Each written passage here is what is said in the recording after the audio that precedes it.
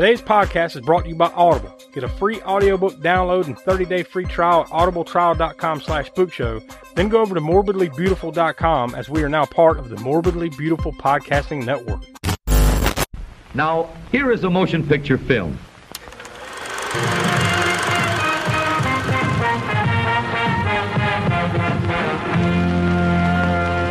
And now, ladies and gents, it's yo time!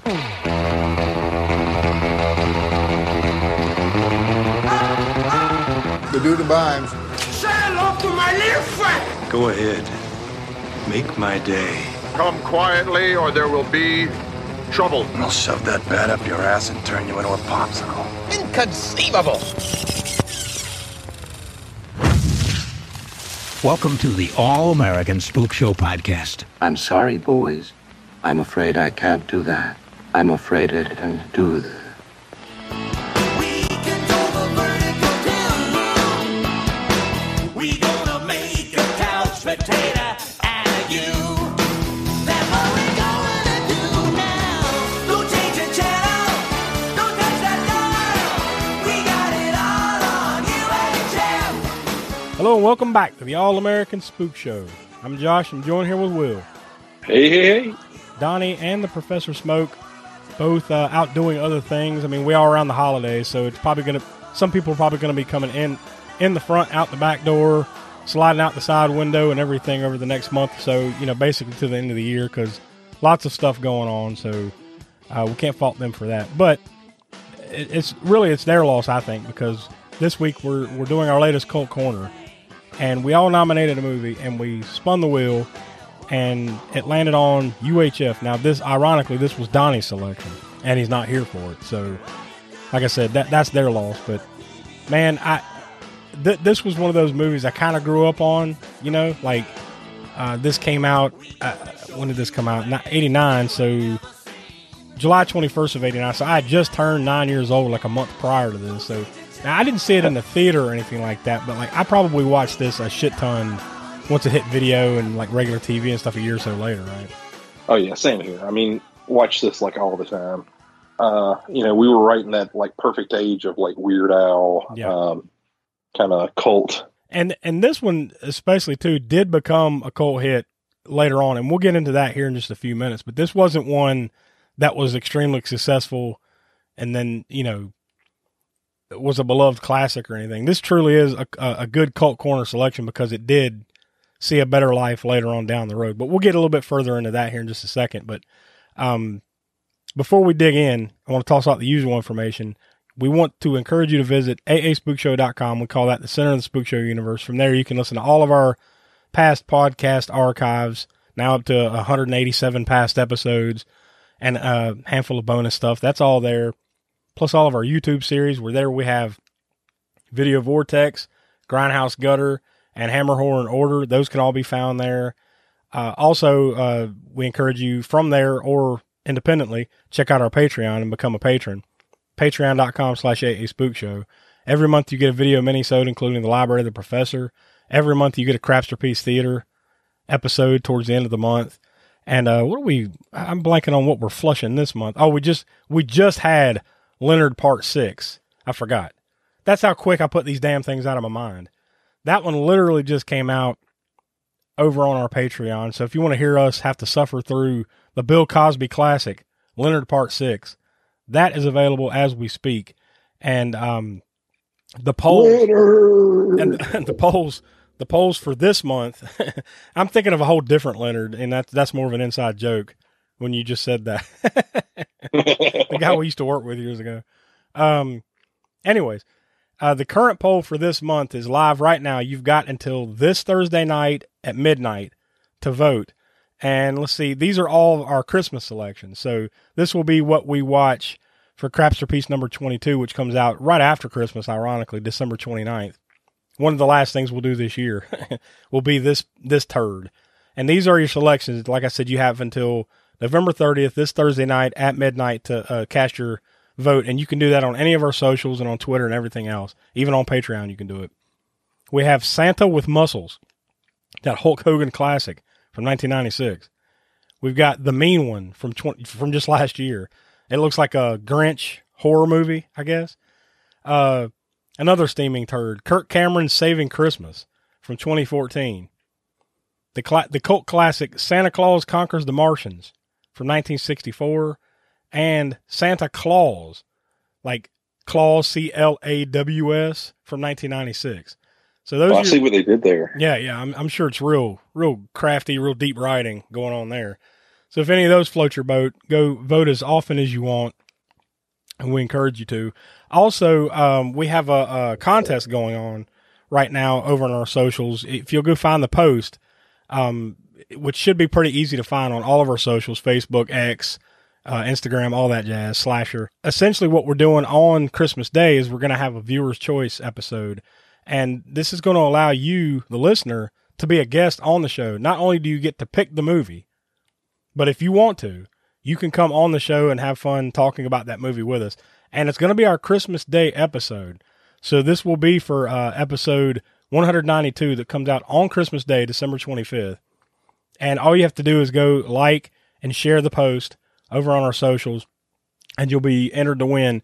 Now, you only have, though, until November 29th. That's this Wednesday night at midnight to go like and share that, and of course, follow us on all of our socials and everything. We'll throw the name in the hat, and whoever wins gets to come on the show if they choose. But at the least, you get to pick the Christmas horror movie that we're going to be talking about on Christmas Day. So if you've ever wanted to be on the Spook Show, or have a few words for Willie or any of us, this is your opportunity. So we encourage you to go hunt down our socials. You've got until Wednesday night at midnight, November 29th, to like and share that particular post. So without single me out. I mean, look, most people can't afford that highest level of Patreon where it's like, Willie will come to your house and make you sandwiches. So this is an easy way. Yeah, this is an easy way for people to say what they really want to say about you, and of course us, but specifically about you. So I really got to go check out this Patreon page. I wouldn't worry about it, but I would worry about it if you're a listener. Go check out patreon.com/HeySpookShow. All right, that's enough. All right, so we'll go ahead and toss to the trailer for UHF. Listen, let's get one thing straight. Guns don't kill people. I do. Channel 62 has the lowest ratings in the history of television. What they need is a new station manager. No, not him. Forget it. No way. A man of action. A man of courage. A man of vision. What's your name? Billy. Billy what? What they get is a man so desperate, he'll put anyone on the air. Hey, Stanley. Yeah, George? How would you like your own TV show? Okay. You get to drink from the fire hose! Okay, you ready? Yeah! Open wide! He's Conan, the librarian. Today, we're teaching poodles how to fly. We beat out the networks. George Newman. He starts where the others stop. We're the #1 station in town.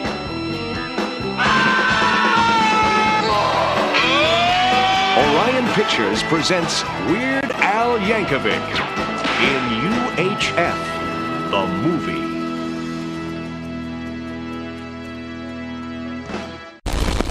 All right, there you go. That's that. So, this one right here, like I said off the top, this was one of those movies that, oh, shit, it's Weird Al. I've got to see this.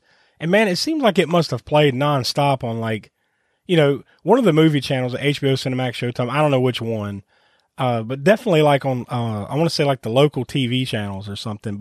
And it couldn't have been long after this came out. I'm talking 90, 91, 92, because I remember being pretty young and watching this over and over again. And I don't think I had a copy of it on tape or anything. So either we were renting the hell out of it or it just got played a lot. Because I remember watching I think it got played a lot. I have a gut feeling this was on HBO, just on that loop in the middle of the day. Yeah. Along with Weekend at Bernie's and Revenge of the Nerds 2, Nerds in Paradise or something. It was just that usual block on HBO. But however it played, this one got played quite a bit.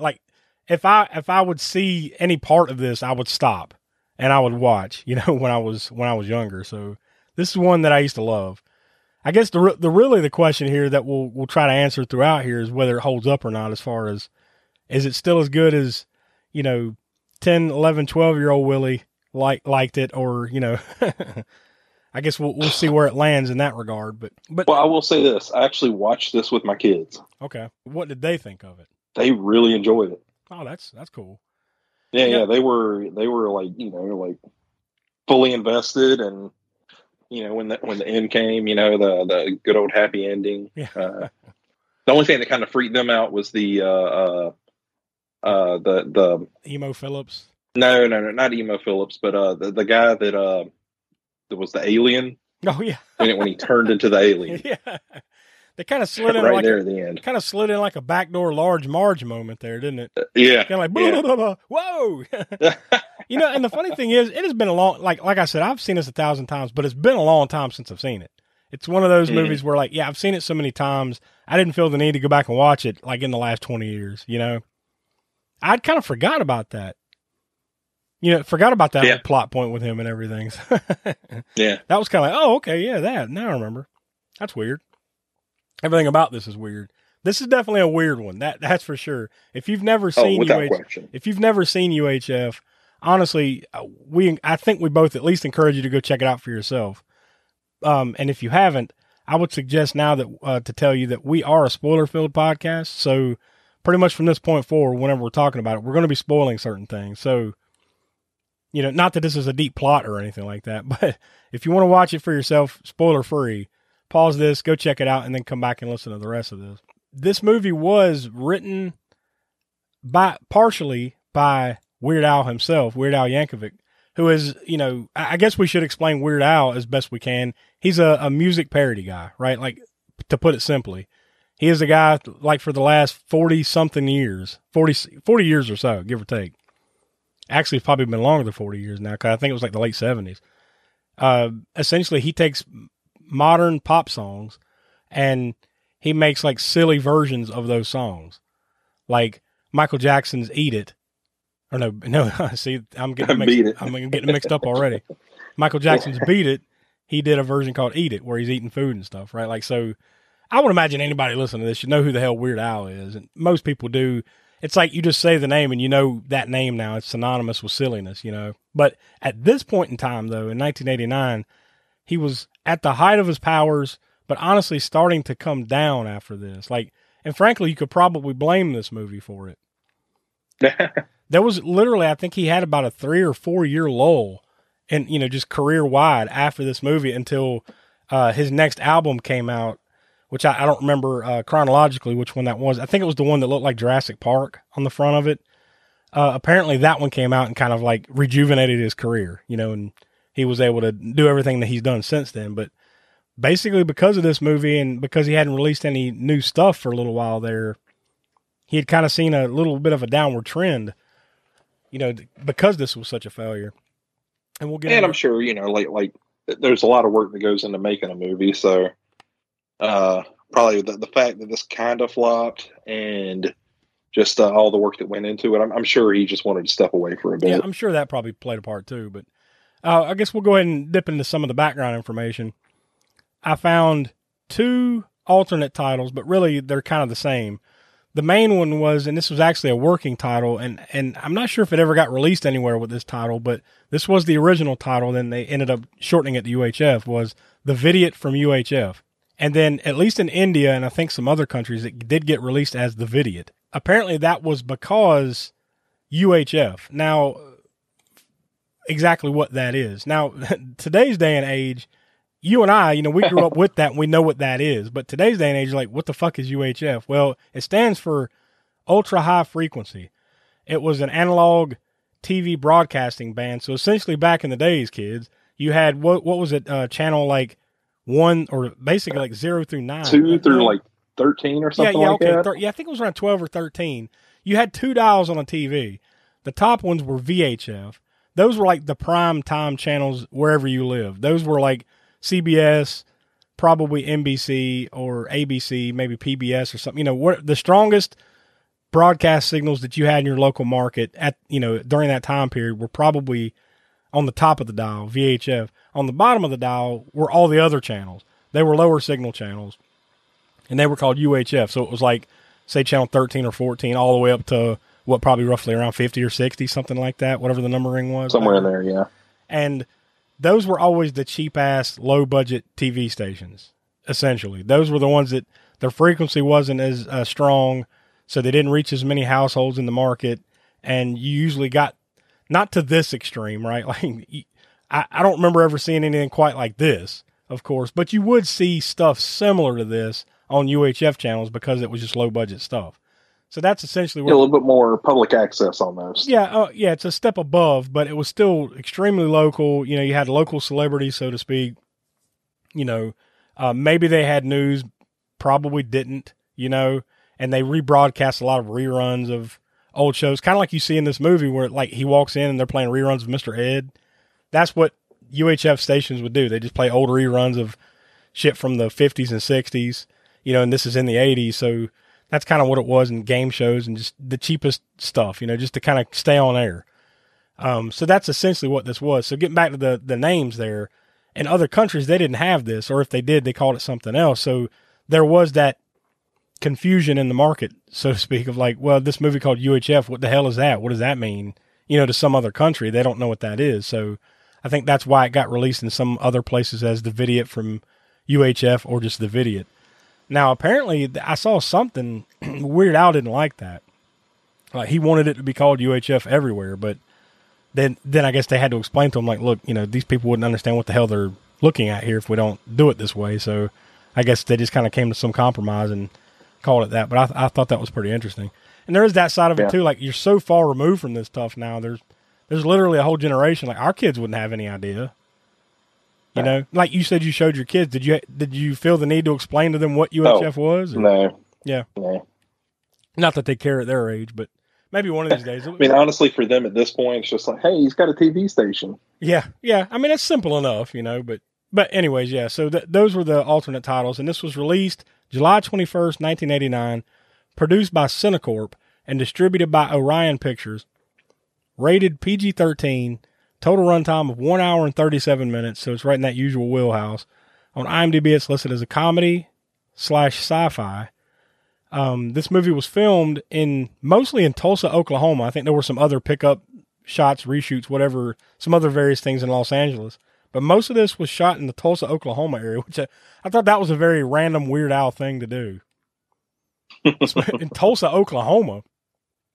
But I'd seen something where it came from some other movie. I think it was the movie The Outsiders, or maybe the producers had worked on that there, and then they decided, like, yeah, you know, this area in Tulsa is actually pretty good because we can do the movie cheap, and you know, they got some good locations and stuff like that. So I think that's why they landed there. But they filmed it from July 18th to sometime in September of 1988 for a budget of just $5 million, and that was a big part of this movie getting made. Period. Was the fact that this had to be at or below $5 million. Like, that was the only way that these people were going to get involved with this thing, is if they can make it as cheaply as possible. So it only went on to gross worldwide, after the dust had settled, $6.1 million. So needless to say, not a success at all in theaters.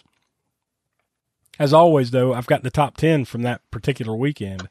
So this is the top 10 from July 21st through the 23rd of 1989.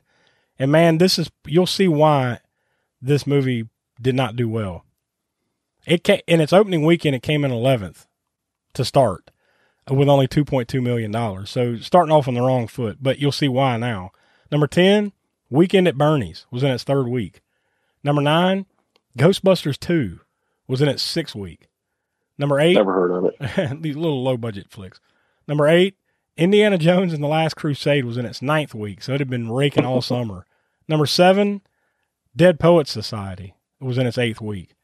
Number 6, the 1989 re-release of the Disney animated feature Peter Pan. And, you know, who cares about a re-release? But that's what Disney used to do back then, was they would re-release their classics, because home video, yeah, it was a thing even by this point, but probably not a lot of people owned a copy of Peter Pan, so they'd make a lot of money just re-releasing the movies, you know. So that was raking in. Number 5, License to Kill, which I believe was a James Bond flick, if I'm not mistaken. Yeah, that was a James Bond flick. That was in its second week. Number 4, Honey, I Shrunk the Kids was in its 5th week of rolling up. Number 3, When Harry Met Sally was in its 2nd week. Number 2, in its 5th week, Batman, Michael Keaton, Tim Burton classic. That was in its 5th week, and it already knocking on 200 million. And then number 1, in its 3rd week, mind you, Lethal Weapon 2 was raking in. So you can see there was some stiff fucking middle of the summer tentpole type hardcore blockbuster releases. And then they decided to throw UHF out there in the middle of this.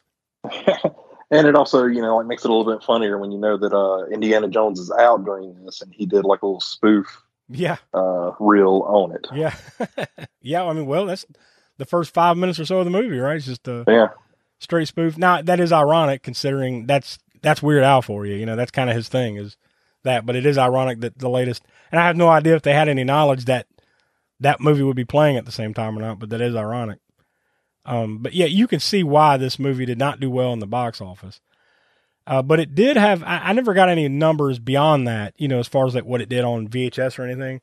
But I did see in the later years after that, it did become a cult classic. And apparently the VHS was hard to find even not long after it came out. It was a hard to find title. And I think kind of because of that and just the fact that it was Weird Al and it's kind of that niche weird thing, it kind of became a hard movie to find, so it did a lot on rentals. And then eventually, I guess people were able to purchase it on VHS, and then, eventually it comes out on DVD and Blu-ray many years later. But, it did have a much longer, better life well after its theatrical run there in 1989. Which is where we would have seen it 1,000 times, all right? Right. It was directed and written, or co-wrote, by Jay Levy, who is Weird Al's manager, and hadn't really done much else other than Weird Al stuff. Matter of fact, if you want to see what he looks like, he's the dude that plays Gandhi in Gandhi 2, that little Gandhi 2 trailer, randomly. That's him. But he did co-write the screenplay with this. He directed it and everything. But I thought that's hilarious that he got his manager to direct his movie. But apparently I think he had directed a lot of his music videos and stuff too. So clearly the dude has some talent. It's not just nepotism kind of thing because he's my manager. Like the dude's pretty good at, that kind of thing. It was produced by Gene Kirkwood, who, this is hilarious. He had worked on Rocky and Get Rich or Die Trying, that 50 Cent movie. I just found it hilarious that like that guy did UHF, right? And John W. Hyde, who had done the Happy Time Murders and the Final Countdown, that classic from the early 80s. It stars, of course, Weird Al Yankovic as George Newman, who we've explained who he is. And you might also remember his face from all 3 random parts in all 3 Naked Gun movies. Randomly, I'd forgot this until I was looking at like what else he had done. He had a small role in Rob Zombie's Halloween 2. I have to go back and watch that just to even remember that. But apparently Weird Al's in there. I don't remember what he did. Victoria Jackson plays the role of Terry. You may remember her best from her days on Saturday Night Live, like pretty much all through the late 80s into the early 90s. She was on Saturday Night Live. And that's his girlfriend in the movie, by the way. And she was also in that one of the Corey's movies, Dream a Little Dream. She was in that. Kevin McCarthy is R.J. Fletcher. He's the asshole that runs the rival station, Channel 8 or whatever it was. He would best be known from at least two different versions of Invasions of the Body Snatchers and the movie Inner Space. One of our, I'm sure that's a movie that will land here on Cult Corner. I can't wait to watch that. Yeah. Unfortunately, he passed away back in September of 2010 at the age of 96. But this was kind of what the dude was, especially in his later years. He was just kind of professional asshole, right? Like he's in a ton of these type of movies just as kind of a jerky old asshole, and he played the part well. Speaking of assholes, Michael Richards. Michael Richards is in this as Stanley Spadowski. Now, of course, you would best know him from his role as Kramer on Seinfeld. He was also on a sketch show back in the early 80s called Fridays, which was like basically a Saturday Night Live ripoff sketch show. That basically is how he got this role, because I think they had made this right before Seinfeld had started. So that's how he basically got this role, was that they liked his work on Fridays from back in the early 80s. And They got him in. He was also in the movie Problem Child too. You might remember him from that, or you might remember from his horrible racist rant that he had at a stand-up show that I don't think he ever really was able to shake. Right? Oh, no. I think that was the end. Yeah. Luckily, I guess for him, he had already had a pretty good run before that happened, because that was pretty much it. I think he has done a few things, like random episodes of like Curb Your Enthusiasm and stuff like that in the time since, but yeah, for the most part, he's been persona non grata ever since that happened. And there's tons of other like character actors in this movie, like Geddy Watanabe, Billy Barty, the short person that plays, he's Noodles in this movie, but remember he was Gwildor in Masters of the Universe. Billy Barty was in a ton of shit, right? Fran Drescher, she was Pamela Finkelstein, who is basically their secretary, right? It's a fairly small role. It's still recognizable face. You will definitely love this one. The guy that played Richard Fletcher was John Paragon. Richard Fletcher is, what was the lead guy's name? J.R. Fletcher?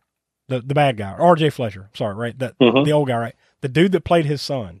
Kind of the sniveling, kind of a dickhead son, right? That's John Paragon. You may also remember John Paragon best as playing the tall frog in a... Oh, God.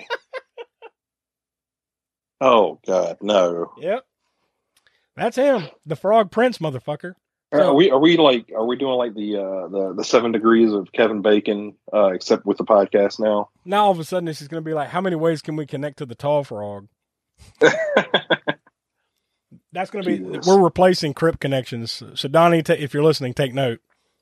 Now you're going to have to connect everything to John Paragon and the Frog Prince. I'm gonna go ahead and tap on out. Yeah. So. You got the rest of this by yourself. Yeah. Damn it. Damn you, tall frog. You did it again. Trinidad Silva plays Raul Hernandez. Now, it's a really small role. Remember, like, the guy that has all the animals in his house? It's like the wild kingdom of Raul or whatever the hell it was. It's kind of silly, right? Well, apparently that dude had been in a bunch of random stuff in the, back in the day or whatever, but apparently he passed away literally right before they even finished shooting this. He was supposed to be a part of the big finish scene, where everybody's there at the station, the big celebration and everything. But he passed away in a car accident before that. So he wasn't able to, they decided not to replace him, or they just kind of wrote it out. Like, they just took him away. Like, they didn't want to replace him or anything like that. So, and then they dedicated the movie to him. So if you see that anywhere in the credits, which I didn't catch it, but apparently they did dedicate the movie to Trinidad Silva. It's small roles and stuff, like he did have a fairly big role in that series back in the 80s, Hill Street Blues. He was in The Jerk, lots of other stuff, but yeah, unfortunately he passed in 1988, so right before they'd even finished shooting this thing. So that's why he never pops back up. It was kind of a weird character anyways, right? but then again, everything in this movie is fucking weird. I hate to keep saying that, but very, very weird. But really, I mean, did you have anything else you wanted to bring up before we dive into it? No, the only really random thing, this would have been hilarious if this would actually happen, but apparently Sylvester Stallone was actually supposed to be in the movie. He was supposed to do a cameo as a helicopter booth worker in the Rambo scene, but the only reason he couldn't do it is because he had a schedule issue. Wow. That would have been awesome. Oh, yeah. just to throw, essentially Rambo in there with him. That would be hilarious. Yeah, there were some like alternate casting things that I saw. Victoria Jackson's part, his girlfriend Terry. They actually had auditioned Jennifer Tilly and Ellen DeGeneres for that part, but they just decided on Victoria Jackson. Her soft demeanor or whatever would be better for the role, so that's why they chose her. And also the lead asshole, Kevin McCarthy, who was R.J. Fletcher. That role, I should say. They had talked about wanting to be Leslie Nielsen, but they just found that like he had more of added more gravity to the role. I guess Leslie Nielsen would have been seen more funny, so. Yeah, 100%. Yeah. I think they made the right choice. It seems like I was like, Philo, right? So the weird mad scientist dude that does all the background shit for him, right? Apparently, and this would have been fucking perfect casting, but apparently he didn't feel like he was ready to do it. Joel Hodgson, who was the mastermind, or I guess even to this day is still the mastermind and the founder of Mystery Science Theater 3000, the original host of MST3K. They wanted him to do that role. But apparently at that point, he was just a stand-up guy, and he just didn't feel like he was a good enough actor to do it. So they actually had, before they landed on the guy who got the role, they actually reached out to Crispin Glover. Remember the guy that played Marty's dad? And they wanted him to do it. But there was some weird reason that it said, in the thing that I read, it said he only wanted to play a used car salesman. And he wouldn't audition for any other part, so he turned it down. Now, he's a notorious weird guy too, right? Crispin Glover. So I guess it shouldn't surprise me, but yeah, that either way, either one of those would have been pretty interesting. And then, of course, you've got like Emo Phillips that pops up. These are like, I think some of these people were just kind of in Weird Al circles, just kind of that weird, eccentric part of the comedy. The alt comedy scene at the time. Yeah. Yeah, because if you've ever seen Emo Phillips, you'll definitely describe that as alt comedy. Yeah, it's some weird stuff. It's funny. It's just odd. It's definitely not the kind of comedy that's for everybody. But once again, that's Weird Al for you. What is it? Hey, why it's Buttercup. Popcorn, add some butter to hot popcorn. Mix it up, wrap it up, Buttercup is born. It's delicious. So nutritious. It's a taste delight. It's so munchy, Crisp and crunchy. you'll enjoy each bite. Eat butter-drenched Buttercup, popcorn at its best. Served in a king-size cup. It beats all the rest. For you listeners of the All-American Spook Show podcast, Audible is offering a free audiobook download with a free 30-day trial to give you the opportunity to check out their service. So I went over to Audible, and I didn't see anything that interested me right away with Weird Al, so I just typed in history of television to see what would come up since we were talking about UHF and everything. And we've got a handful of things here. We've got television, innovation, disruption, and the world's most powerful medium. That one is over almost 9.5 hours long by Seth Shapiro. Top of the Rock, Inside the Rise and Fall of Must-See TV. So that's fairly interesting, like that 80s and 90s NBC era of Must-See TV by Warren Littlefield, T.R. Pearson. That one's almost 9 hours long. And then, of course, we've got Live from New York, an uncensored history of Saturday Night Live. So if you're a fan of SNL and comedy and whatnot, and if you're listening to this, you probably are, at least on some level. That might interest you. That one's by Tom Shells and James Andrew Miller. A little over 8.5 hours long. So lots of other things that pop up here when you just type in history of television. But of course, you can type in just about anything on Audible and you'll find something about it. So if any of that interests you, you can download your free audiobook today by going to audibletrial.com/spookshow. Again, that's audibletrial.com/spookshow for your free audiobook. So now let me hop back on over to IMDb, look for the plot summary and see this should be interesting for UHF, right? Okay, we've only got two, the brief one and then we got a longer one. The brief one is, an unemployed visionary becomes the manager of a local TV station. The station becomes a success with all sorts of hilarious sight gags and wacky humor. Now the longer one was posted by MGM UA Home Video. George Newman is a daydreamer whose hyperactive imagination keeps him from holding a steady job. His uncle decides George would be the perfect man to manage Channel 62, a television station which is losing money and viewers fast. When George replaces the station's reruns with bizarre programs such as Stanley Spadowski's Clubhouse, Wheel of Fish, and Raoul's Wild Kingdom, ratings begin to soar again. Mean-spirited and cynical mogul R.J. Fletcher becomes furious that the UHF station is getting better ratings than his network's programming. Because of gambling debts, the uncle is forced to consider selling the station to Fletcher, who would only too happily shut it down. He cannot legally own two stations in the same town. George and his friends organize a 48-hour telethon to raise the money by selling investment stock from Channel 62 to save the town's new favorite station. I did find it interesting that they actually did point out the duopoly rules, where you can't, like one entity can't own two TV stations in the market. Right. I thought that was smart of them to actually put that in there, because you could have just said, well, fuck this station, I'm buying it to shut it down. But they actually gave you a legitimate reason as to why he would want to do that. Right. As opposed to, I'm the bad guy and that's what I do. Yeah, I'm just going to buy it because fuck y'all, Yeah. Well, apparently, Weird Al described this movie in a promotional thing at some point as a cross between the Son of Flubber, Okay. Sophie's Choice, and the Texas Chainsaw Massacre. No. Well, that's about right from Weird Al himself.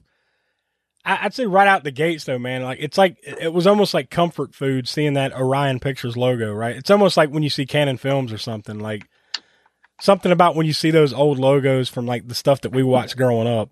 It's like, oh yeah, here we go. You know, it's so familiar. And I can't tell you why. Maybe it was made by it, but for some reason, I always think of RoboCop when I see that logo pop up. I don't know why. It may have been. I mean, but you know, I don't know. I don't remember who did the original RoboCop. Hold on, let me see real quick. Yeah, it was. It was distributed by Orion. So there you go. Okay. That's why. Makes sense. But real after that though, like when once it gets started, you dive right into a almost a damn shot for shot remake spoof of Raiders of the Lost Ark. Right, the beginning of it. Yeah. Where Indiana Jones is, going through the caves or whatever, this lost cavern or whatever to get that golden statue, and he has to weigh the bag of sand or whatever and put it on there, and then he has to run away and the ball and all that stuff. It's almost shot for shot, except Weird Al style, right? Yeah. I love that when he's got the whip, and that one guy, he just whips that dude's arm straight the fuck off. Yeah. And not to completely jump ahead, but like my girls didn't even acknowledge when that happened. Mm-hmm. But when the Conan the Librarian pops up and slices the dude in half, they couldn't believe that. That was good. Once again, I remembered the Conan the Librarian bit, but I'd forgot that he just like chopped that dude in half with the sword. That's for some reason, that's the part that I'd forgot. What do you think about the Twinkie Wiener sandwich? I remember even being a kid like, ugh, that's gross. Yeah, that sounds pretty nasty. And then didn't he like dip it in coffee or something like that? I don't remember that. I just remember he like basically took a Twinkie, split it in half, then put like a cold hot dog wiener in the middle of it, and then put easy cheese whiz. Yeah, like some easy cheese on top. Ugh. Like, you know what? Well, he offers it to his friend, but his friend never eats it. Yeah. And then the next shot, he's like sitting there in a different room, and here comes Weird Al eating it. But I'm almost positive he dipped it in something before he put it in his mouth. I mean, yeah, he probably did. I just forgot about that part, or I wasn't paying attention. But, I might would give something like that a try if it weren't a cold hot dog wiener. Like, if you at least cook the wiener, I might consider it, taking a bite of it, just as a jokey kind of thing. But it's the cold wiener thing that gets me like, no, I don't eat the old cold hot dog wieners. I'm out. Which I guess that's the whole point, right? Is just to gross you out. Like nobody would actually eat this damn thing. Right. It's almost like a Pee Wee Herman kind of gag, like this type of thing. But his Weird Al's uncle wins the TV station, in a poker game. So I guess he just doesn't know what to do with it or care. And it just so happens that Weird Al, or George, the character in the movie, he's there at this party where he's kind of down in the mouth about losing his jobs and everything. And his aunt's just like, here, just, I got somebody that can run the station for you. And he just gets gifted a TV station. How awesome would it be? I mean, not just the premise of this, right? But how awesome would it be if there was really was a TV station that aired this kind of stuff? You can't tell me you wouldn't watch this. Oh yeah, 100%. Yeah. Like, if their daily lineup was this insane shit in this movie, I think everybody would watch the fuck out of this thing. If nothing else, just to see what's going to happen. I think there's a certain collection of college kids that would be all over it at least. Oh yeah. No, I honestly, it's almost to the point where it's like, I'm surprised no one's ever really attempted it. Maybe it's like an FCC thing or something, like they don't want to lose their license, so they don't go that far. But on some level, you would think someone would want to attempt something close to this, especially nowadays with internet, like just being able to literally produce your own. I mean, we kind of do it here on the Spook Show, right? Not only do we produce podcasts, but we produce 3 monthly videos at least over on YouTube every month. So like, it's not out of the realm if you put a little money into, if you got a little money behind it and you could actually do something even a little bit higher budget than we do. It's not out of the realm to kind of have your own network, right? Of just stupid shit on YouTube. So it's kind of surprising. I guess it kind of is like that in a way, but It's almost surprising that no one has ever truly attempted exactly what they did here.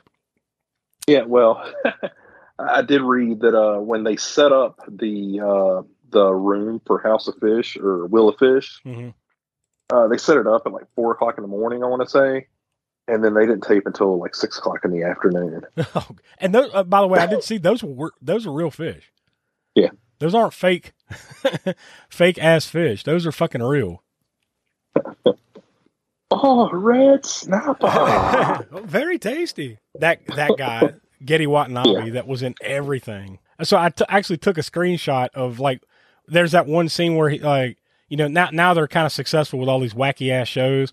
So he's kind of maneuvering the TV lineup on the board. So I took a screenshot of that just to name off some of the things that are on that board.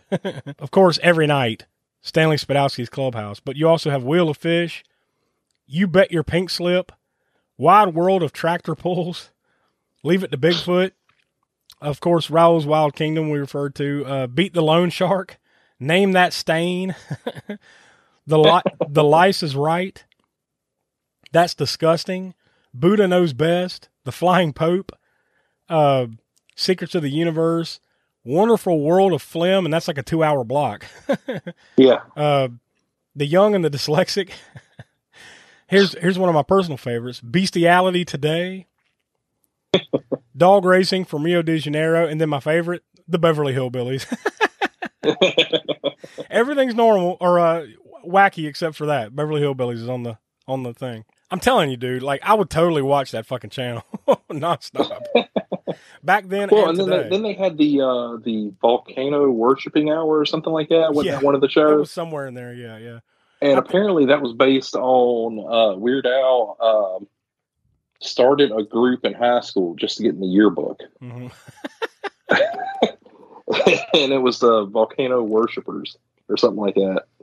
I think the entire way they set this movie up and the narrative of it was as simple as possible because it really was, if you think about it, just a vehicle for them to do these goofy commercials and spoofs that they sporadically just kind of throw in there. Like the Gandhi 2 trailer or the Conan the Librarian stuff. And then when it randomly just devolves into one of his music videos, the Ballad of Jed Clampett, the Beverly Hillbillies thing. Remember, like it's just all of a sudden like you're just watching a Weird Al video. You know what I'm saying? So I think that's why it's as loose as possible story wise, just so they can it would make sense for them to throw this shit in there. And I think they even go ahead. It's a vehicle for a skit show. Yeah, essentially, yeah. And the fact, basically, they're like, how do they explain it? He has a wild imagination, so he just randomly kind of drifts off, and all of a sudden, this is what you're watching his dreams or whatever. His wild imagination. So that's all the explanation you need. Like you get the Spatula City commercial, just a place for nothing but where you can buy spatulas. And that's it. And the guy, spatula for that special moment. Yeah. And then the guy at the end's like, he loves spatulas so much he bought the business. So now he's got multiple spatula cities everywhere. Emo Phillips in this. I mean, it's a very small part, but it's a memorable part. Oh yeah. Where Would you look at that? Boy, is my face red. He's literally just showing him how to do something on a table saw or something and just whacks off a couple of his fingers right on the table saw, and then he's just bleeding everywhere. I remember when I'm like 9, 10, 11 years old watching this, like, oh my God, but still laughing your ass off. Yeah, even when that happened though, as I was watching it this time, I was sitting there watching his hands because I knew what was coming, and like those fingers were nowhere near the table saw. So, oddly enough, I went to agriculture in high school. Took a class with somebody that did that for real. Wow, like took off their fingers. Good Lord, took off a finger. Yeah, damn. I don't remember ever hearing anything like that when I was going to school, but yeah, it doesn't surprise me. I wonder if they even still do that. I guess they still do, right? I don't know. I would assume so. My kid, neither of my kids are old enough to like get to the shop age yet, so I don't know if that's still a thing.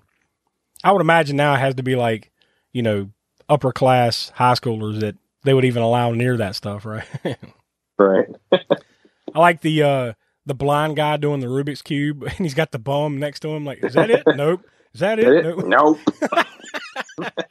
That bum is awesome too. Like, and he comes into play at the end. But like, I think there was something about the bum too in the casting. Like they had somebody else in mind, and then they landed on that guy just because he was so over the top. You know, just the way the guy sounded and looked. They were just no, this is the guy. But we've got this other guy. Nope, this is the guy.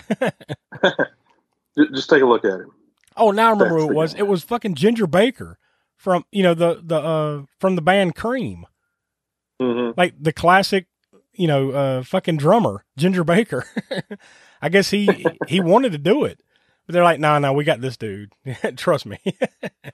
Which I guess was probably the best call, but still, that's hilarious. You get to drink from the fire hose, that kid. Yeah. And it just blows him across the... But essentially what this is, we described the synopsis, the plot of the movie is they have this wacky station. It actually, because of this over-the-top programming, they're actually able to beat the big dog in town. So this guy's like, no, I can't have this. So he makes a deal with George's uncle to buy the station for, $75,000 because that's how much his uncle needed to pay off some gambling debt. I looked at that guy, too, as like Dr. Claw and Inspector Gadget. He's got the twist off hand. I'm going to need that $75,000 by 48 hours. And he's putting on a meat cleaver on his hand. But that's essentially the plot is this guy's like, well, I'll give you the money. You can pay this guy off.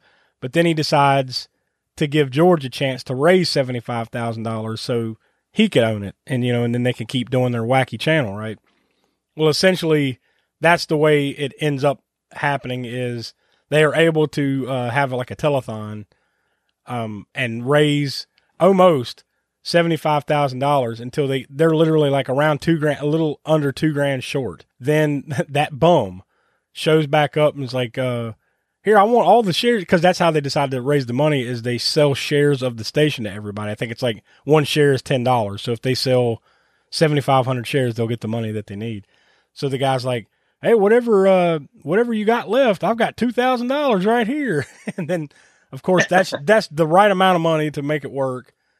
They buy the station, everybody's happy. So that's essentially what the movie is. But like, to me, it's one of those movies that just needs to be witnessed because it's almost like Airplane in a way, because there's so many gags flying at you. Like you could sit here all night, and not mention everything that happens in this movie. So you got the highlights like at the beginning with the Indiana Jones spoof, at the end with the Rambo spoof.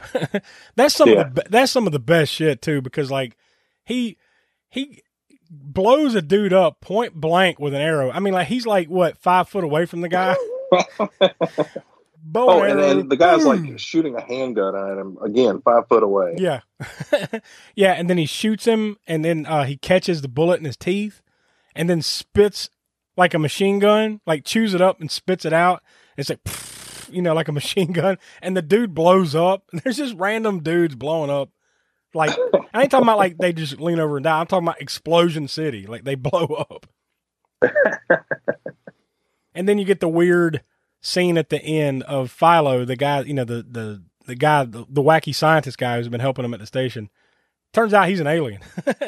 He's like, well, the entire time. Yeah, my time here is done. And then he turns around and, like I said, it's like Large Marge. Like, his face just goes, and then first 3 eyes, all claymation. And he gets teleported off to space, and that's pretty much it. Other than the fact that they find a way to kick R.J. Fletcher, the bad guy, in the balls about 18 times. Like, I'm not talking about literally kick him in the balls. I'm talking about, like, everything that could possibly go wrong for this guy. Well, you think he's dispatched. Then he comes back, and they find another way to fuck him, all the way down to, like, stripping him of his FCC license to run his own station. Like, every way you could possibly defeat this dude other than kill him, they do. So, very satisfying end to it's a goofy, over-the-top, cheesy movie, but I think it's a great time capsule type of flick, too, in a lot of ways, I guess with all that out of the way, I guess we'll go ahead and get into our ratings. All right, so UHF, Michael Richards, you can see the Kramer mannerisms, even in more extreme sense, but Stanley Spadowski is, such a memorable character from this one. The Rambo scenes are actually my favorite. the best in my opinion, along with Conan the Librarian. Overall, there are some, some scenes just as funny as I remember them being. And although I do remember liking this a lot more than, when I was a kid than I, now as an adult, it's still a pretty good time. And, I would watch this. I mean, obviously I'll watch it again, if it came on, or if I saw it on. So that's going to reflect in my rating of 3.25 stars. So what do you say? Oh, I'm going 5 stars. 5 stars. Yeah, I mean, it's hard to argue for what it is. I mean, I'm not going to go quite that high just because, like as far as Cult Corner is concerned, I could definitely see it. I can't quite put this, though, on the level of like Goodfellas, if you're just comparing it to other Cult Corner movies. But I think for what it is, it's a fucking blast, So I'm not going to go 5, but I'm going to say 4. It's one of those that, you would definitely watch, you could watch over and over again, and Lord knows I have. Yeah, this movie takes me back to being a kid, so I couldn't justify not doing 5 stars on this one. So you give it 5, I give it 4, and then Donnie gives it 3.25. So, and like I said, we'll get Smoke and Tiana's thoughts. First chance they get to come back on the show, we'll get their thoughts and their ratings. Bonnie, where's the Cult Connections? Come out and play! All right, so with Crypt Connections, what we do is we connect the current movie episode by any cast or crew connections to past Spook Show episodes. So for UHF, we've got, on the cast side, we've got Fran Drescher, who plays Pamela Finkelstein. She was also in Spinal Tap when we covered that back in for Cult Corner. We've also got Kevin McCarthy, who plays R.J. Fletcher. He was also in The Howling, which we covered, back, I think it was Summer of the Wolf. Also, Billy Barty plays Noodles. He was also in Masters of the Universe when we covered that with Cannon Fodder. And John Paragon, who plays Richard Fletcher, like R.J. Fletcher's son. And we just covered him as well in the for Cannon Fodder's The Frog Prince. So that's the cast side. And also on the crew side, we've got makeup effects artist Alan Apone. He also did the makeup effects for The Return of the Living Dead, X-Ray, also known as Hospital Massacre, and Snakes on a Plane. But, it's Cult Corner, so we don't do all the other jazz. I guess I'd pretty much put a bow on it then, so for this one. It's a hell of a fun movie to watch. If you're any kind of fan of Weird Al, you've probably already seen it, but if you haven't, what the hell's wrong with you? Go seek it out. You can buy it now. It's a lot easier to access. You can buy it on Blu-ray.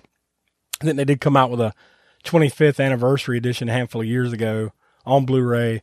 There are VHS and DVDs out there, though. The VHS, I think, is still kind of hard to find. But as of the recording of this, I believe you could watch it on Amazon Prime and some other places. So it's out there. It's not a extremely hard thing to find. So I would encourage you to go check it out. Go track it down and watch it. I think you'll enjoy it. So it's a weird way to kind of kick off the holiday season for us, watching UHF. But here we are. It's kind of the fate of the wheel spin landed us here. So next month, it is next month, but it's next week as well. Our December 4th episode 189, even though we're kind of heading into the holiday season, it was Donnie's choice in our rotation, and he did not pick a holiday film. He decided to go with a much bigger horror flick, and boy, you couldn't have another polar opposite movie from UHF than this. He chose Hereditary, which came out in, 2018, I believe it was. So, yeah, two polar opposite, completely different types of movies altogether here between UHF and Hereditary. So we will get into that next week. And then, all the Christmas stuff's right around the corner. So for Smoke and Tiana, Donnie and Will, I'm Josh. We are the All American Spook Show, and we will talk to you next week for Hereditary.